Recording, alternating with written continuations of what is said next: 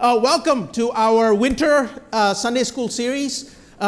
Less is right, partially right. It is 6 weeks, but it is not 6 consecutive weeks. All right, so we are going to be here together for about 4 weeks until February the 4th. And then weeks 5 and 6 are actually going to be kind of scattered through the spring semester. And I'll tell you a little bit more about that as we go. This is a little bit of let's just say an experiment, simply because one of the things we've been trying to do is really think more of our Sunday school as what we would call Christian formation. And all that means is to say that it's not just about me, that the best way for all of us to learn is not just me standing and you listening. We all want to be shaped into something. And that's this idea of being formed, of being shaped, of being, it's what we always, churches all the while have talked about is we have used multiple terms. We use language like discipleship. That's maybe a common word.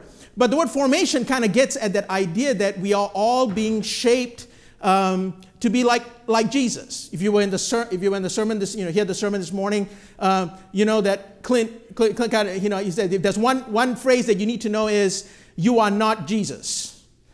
All right, you are not Jesus. You are not Christ. I am not the Christ, but we are all called to follow that Christ. So there is some aspect of walking and shaping to be like Jesus, while at the same time acknowledging that we are not Jesus. So, but that just simply means that one of the ways that we learn, one of the ways that we learn together is by doing, by practice. So we are going to be doing a Sunday school class on prayer, but the best way for us to learn to pray is to pray.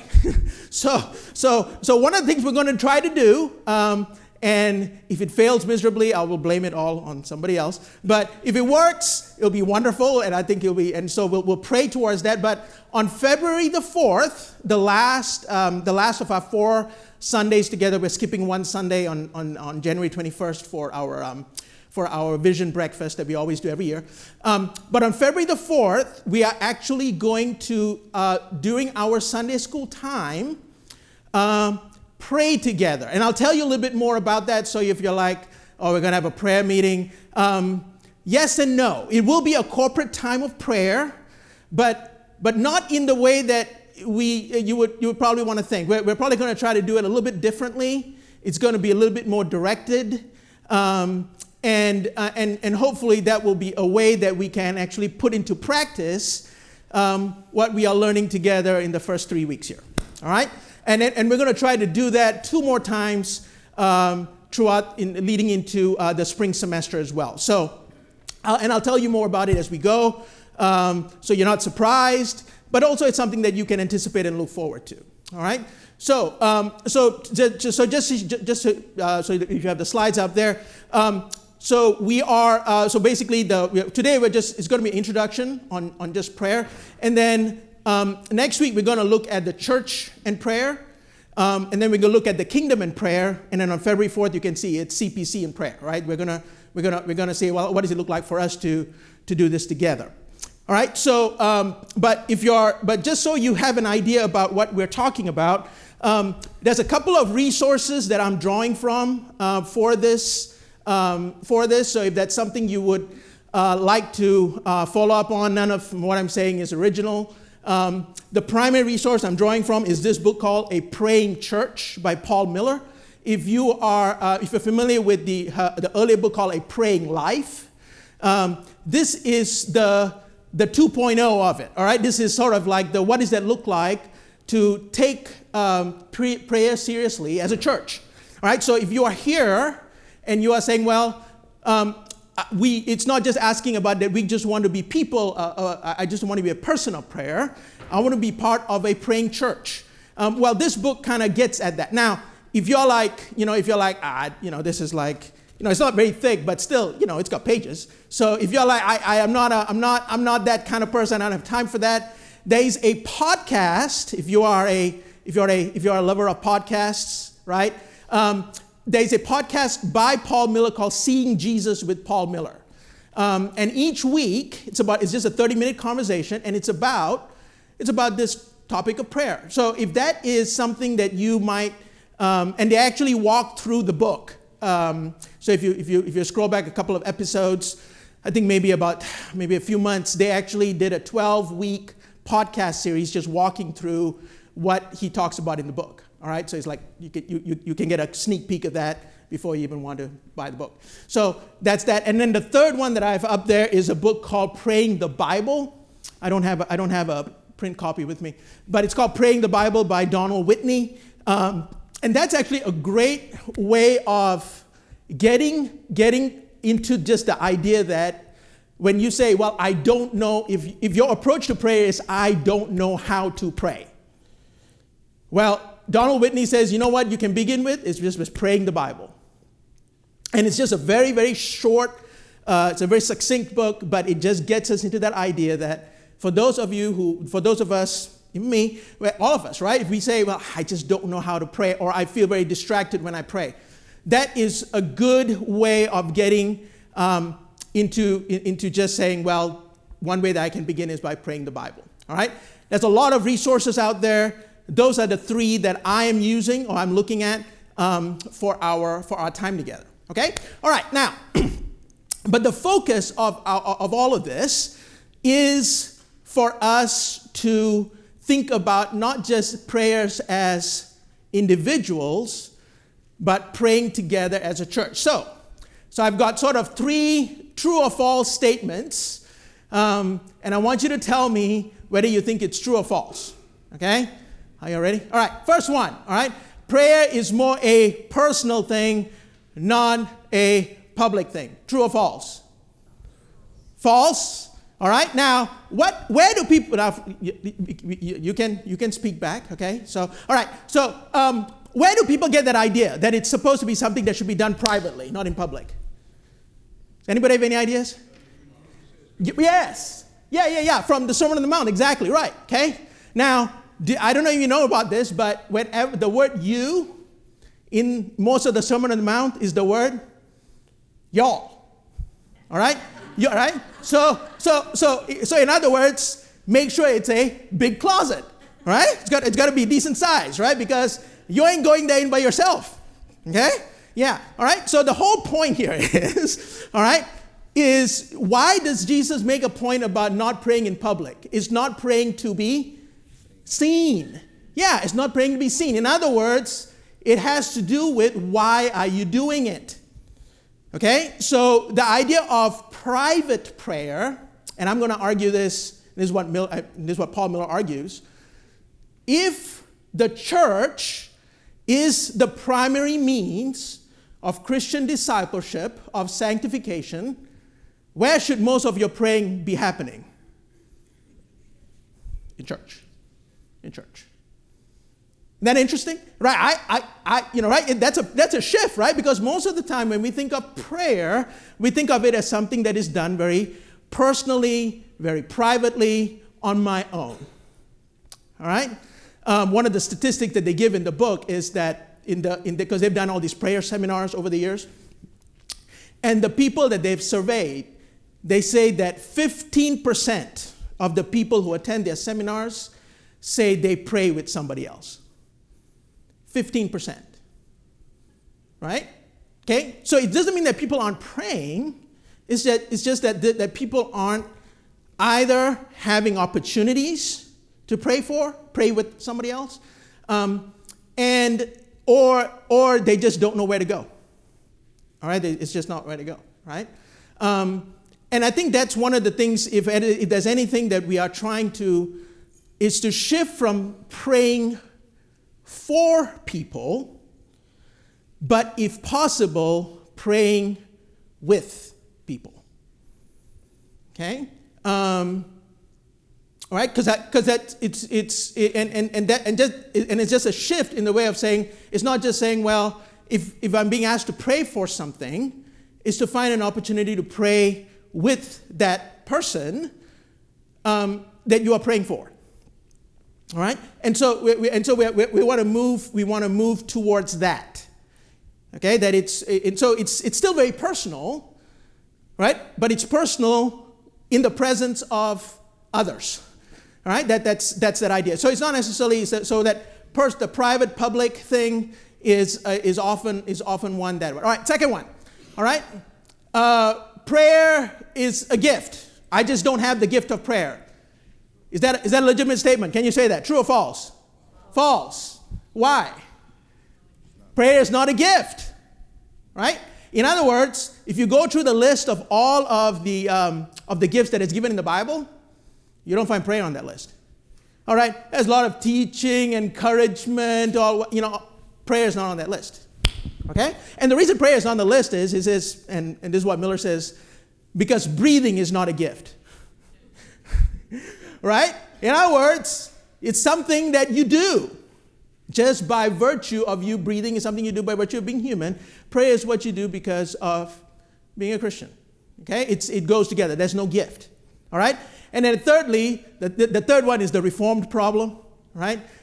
Is the Calvinist conundrum, okay? So right, if God is sovereign, why, right? That's really that I should not make prayer a priority. True or false? False, right?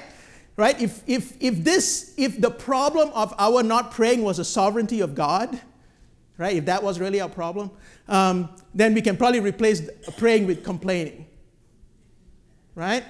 Right? I shouldn't complain either. Right? Right? If God is sovereign, there's no need to complain. Right? I complain. Right? And so in other words, that might be a theological issue, but experientially, that's not the reason. All right? Of course, the Bible calls us to both and tells us truthfully that God is sovereign, but it also tells us to pray. Okay? All right. So for our time together and our key passage, if you will, for our whole time, we're going to look at some others, but we're going to park most of our time in Ephesians chapter 3. Now, I have the text up here, but if that might be something that you want to just mark, if you're or tag or bookmark in your electronic device or on your Bible. But we're going to be here in this text, all right, in Ephesians 3. This is kind of our central, and then we're going to spiral out and look at a few others. But we're going to be spending most of our time, at least today, whatever time we have, looking at this. And then I've also asked Errol Castens to be my Bible reader for our time, just because we're in a large sanctuary. And also, primarily, also to introduce you to, that you might not be aware that Christ Press has a prayer ministry team. And Errol heads up that team. And there's a group that meets during the second service every Sunday. So if you're a first service attender, that might be available to you. But that's really sort of the starting point for what we are trying to sort of grow as a church. We want that to be a place where you can go and pray. But we've also started having other conversations of what does it look like for us to pray as part of our worship services. So Randall and I have had conversations about that.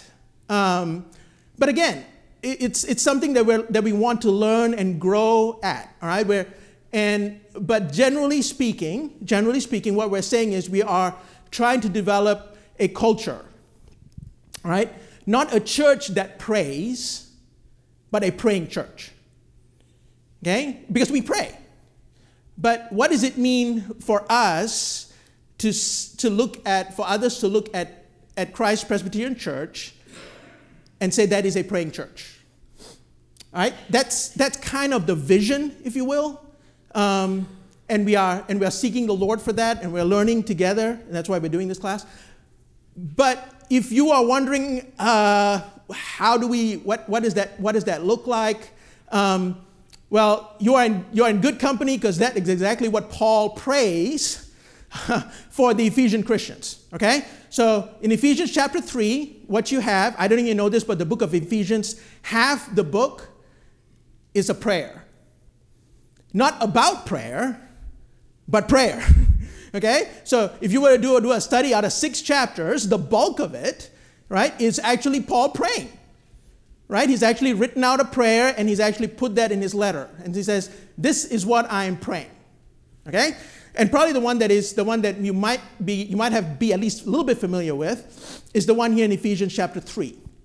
All right? So I'm going to get Errol to read verses 14 to 17 for us, and then we're going to come back and look at the rest of that. But Errol, could you read that for us? For this reason, I bow my knees before the Father, from whom every family in heaven and on earth is named, that according to the riches of his glory, he may grant you to be strengthened with power through his Spirit in your inner being, so that Christ may dwell in your hearts through faith, that you, being rooted and grounded in love, may have strength to comprehend with all the saints what is the breadth and length and height and depth, and to know the love of Christ that surpasses knowledge, that you may be filled with all the fullness of God. Okay, so here's kind of what I want, why this is a key passage for us. Okay, of course it begins by Paul saying, "I'm bowing the knee." All right, that's the posture of prayer. All right, and we know, and so everything else that he's looking at in this passage that you have in this is really what he is praying for the church. Okay? Now, by the way, if you're asking the question, a lot of times, and we'll talk about this next week, most of our prayers come from a place of anxiety.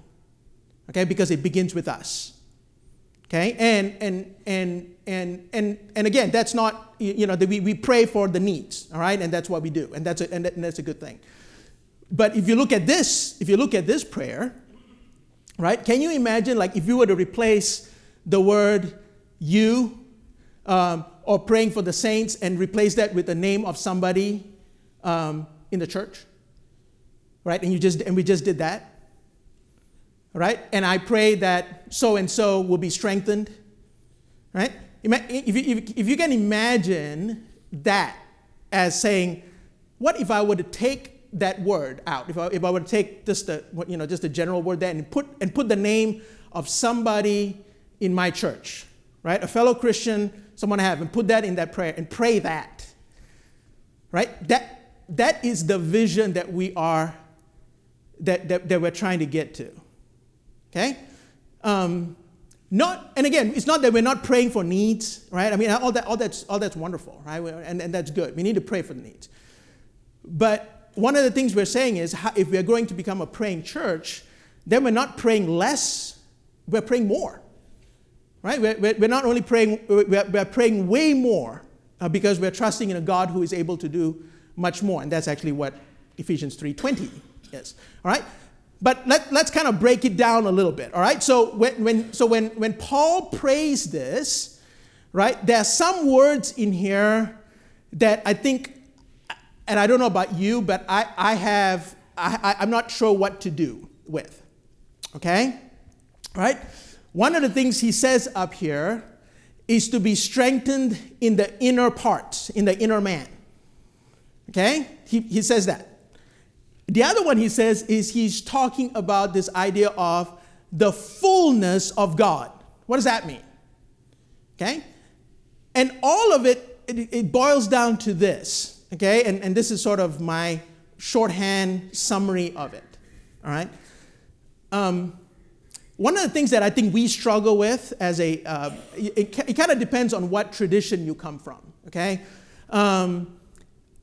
And I don't know how much you've ever have an experience more in a charismatic kind of setting of a church. But if you come from a charismatic church, the churches place a lot of emphasis on your Christian experience. Right? There's some aspect of that when you are part of the body, it's always some sort of experience. Okay, so if you come from Pentecostal type churches or whatever, like people speaking in tongues or people being slain in the spirit. If you know any of this, if all of this sounds weird to you, that's okay. It is weird, but it's still right. There is this emphasis on that the Christian life is meant to be some form of an experience. Okay? Now, here's we sort of maybe have the opposite problem. All right? And it's not that we don't think Christian experience is unimportant. We just have a hard time, we kind of scratch our heads, what does that look like when we gather together? Okay? And so really what Paul is saying here, if you look at all of the things that he's saying here, none of these things that is on this, that is in the prayer, is something that they do not already have. For example, he's talking about the fact that about the love of God. Are the Ephesian Christians already loved by God? Yes or no? Yes. Right? It's not that they are non-Christians, and I wish they would know that they are loved by God. No, he's speaking to a group of Christians. Right? It's like speaking to people like you and me who know that they are loved of God. But what does that mean for us to actually experience that? Okay? This idea of having the Holy Spirit. He talks about that here. Do all Christians have the Holy Spirit? Yes. Right? That is also true. So it's not like somehow you don't have it and you need to go to church to get it. Right? That's not how it works.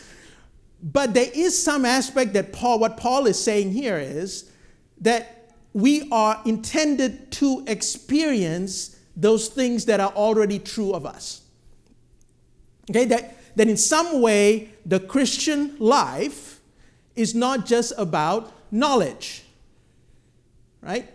That will blow your brain if you're a Presbyterian, right? It's like we're all about knowledge, right? But look at it, right? It says that surpasses knowledge, right? And knowing something that is more than that. The question is, what is that?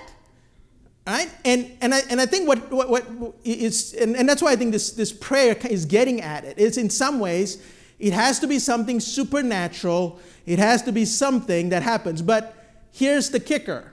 It's not something you do on your own. Right? It's not something that you and I go into our separate lives and we do it. In some ways, this is something that we are intended to do together. And this is what Paul is praying. Right? He's praying this is for all the saints. Right? That you might comprehend together with all the saints. Right? It's not something that you know by yourself. That you comprehend it, but you get it when you are together with other believers. Right? So one of the things I think we want to get better at is to say, well, okay, there is great value and centrality in Christian experience. What does that look like? Well, I think one of the things we're saying is that praying together is one of those ways. And we'll talk more about what that would look like. Okay? Because sometimes just that thought about it doesn't seem that interesting or exciting to us. But let's go with that. All right? Let's go with that. All right. Second point, all right? Here's the second point. Here's the second scripture. I don't have that. It's the one from 1 Corinthians 15. Second scripture is 1 Corinthians 15:45.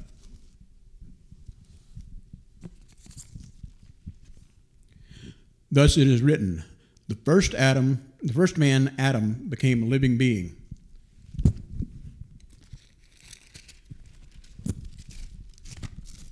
The second Adam, the last Adam, became a life-giving spirit.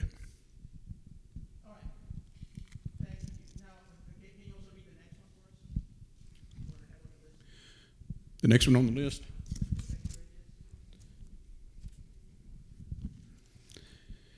2 Corinthians 3:17 through 18. Now the Lord is the Spirit, and where the Spirit of the Lord is, there is freedom. And we all, with unveiled face, beholding the glory of the Lord, are being transformed into the same image, from one degree of glory to another. For this comes from the Lord, who is the Spirit. The reason why I picked those two passages, all right? When he's referring to the Lord as the Spirit, okay, what does that mean? Right? And if you have 1 Corinthians 15:45, it's talking about the fact that in some way, when we talk about the Holy Spirit, the Bible uses interchangeably that with the phrase, the Spirit of Jesus. Okay, now, why is that important? Because one of the things I think that we often do, at least in our circles, is we have a hard time trying to figure out or speak about the Holy Spirit. Okay, we are very comfortable talking about Jesus, but when we talk about that, we also have a hard time asking the question, well, what does it mean when we say, look to Jesus? Or what does it mean to see him? All right, because if in some ways that is not a lived reality, then it's just a concept. And the Bible is not about a concept, right? The Bible is about life, it's about something that is real.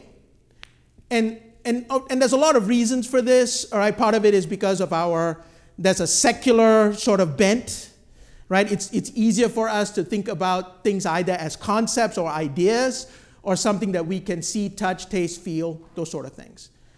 But for us to say that there is a way for Christians, when we say look to Jesus, that there is some aspect of that is actually lived reality for us. Right? And what Paul is saying here is that when he's talking about in 1 Corinthians 15, he's saying if Jesus had not been raised and if we did not have the Holy Spirit, then yes, you would be relating to a concept. That means all you're relating is to a past event. Jesus did something and he did it in the past. Is he raised? Yes. All of those things are true. But how do the benefits of that get to you? It has to come through the Holy Spirit. And so one of the ways that we are working on recovering, if you will, is to recover a way for us to talk about the Holy Spirit that is consistent with the Scriptures. Right? And one of the ways that happens is when we pray together. Right? Because in prayer, praying together really gets at that. Okay? All right. So those are the two things. And I've got one more point, and then we'll open up for questions here. All right. So the first thing is to say what we need to recover is we need to recover this idea of what is it of Christian experience. Secondly, is recovering the role of the Holy Spirit, and then the third one is actually when we talk about this idea of power. All right. Here's something that you might wonder about this. Does the Bible ever talk about the power of prayer? Yes or no? Interesting this is. What? Huh? What? What does the Bible talk about? Actually, if you have the Ephesians 3 talk about it, he actually uses the word there. What power is he talking about there? He's talking about the power of the Holy Spirit. Power, what power are we talking about? Well, let me ask you this. Is the power in the prayer? So, in other words, when we talk about, and this is one of the reasons, right? Because a lot of times, depending on church background, we talk about the power as being in the prayer. Right? And the Bible actually never talks about prayer by looking at prayer. Does that make sense?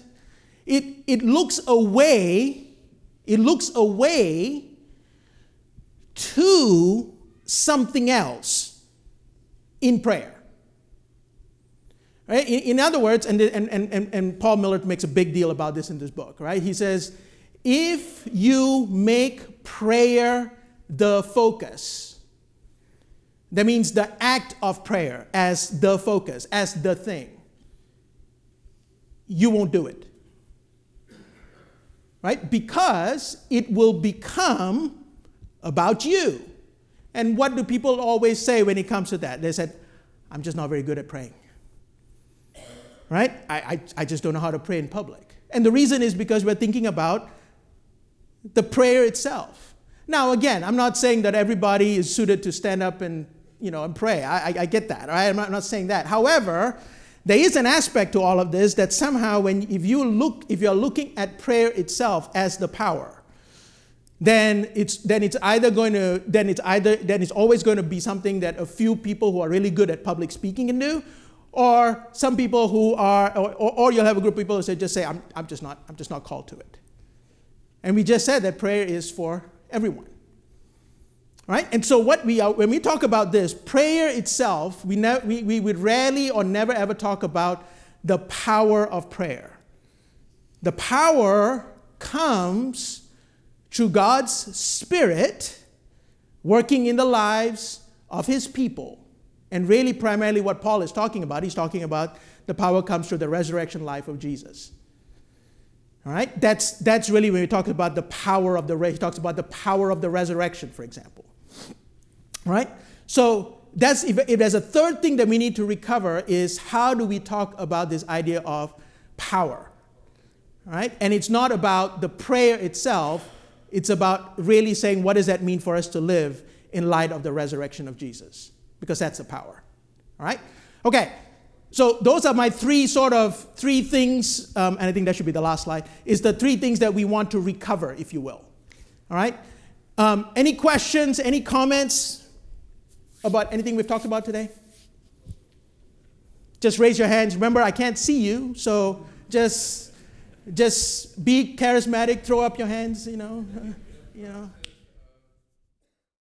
Yeah, and I think and again, let me just say, I think, so, and I only kind of said part of it here, but one of the other things that we need, and what Rob was pointing to is, prayer goes along with what we call, we always use the term testimonies, right? We use that term in church.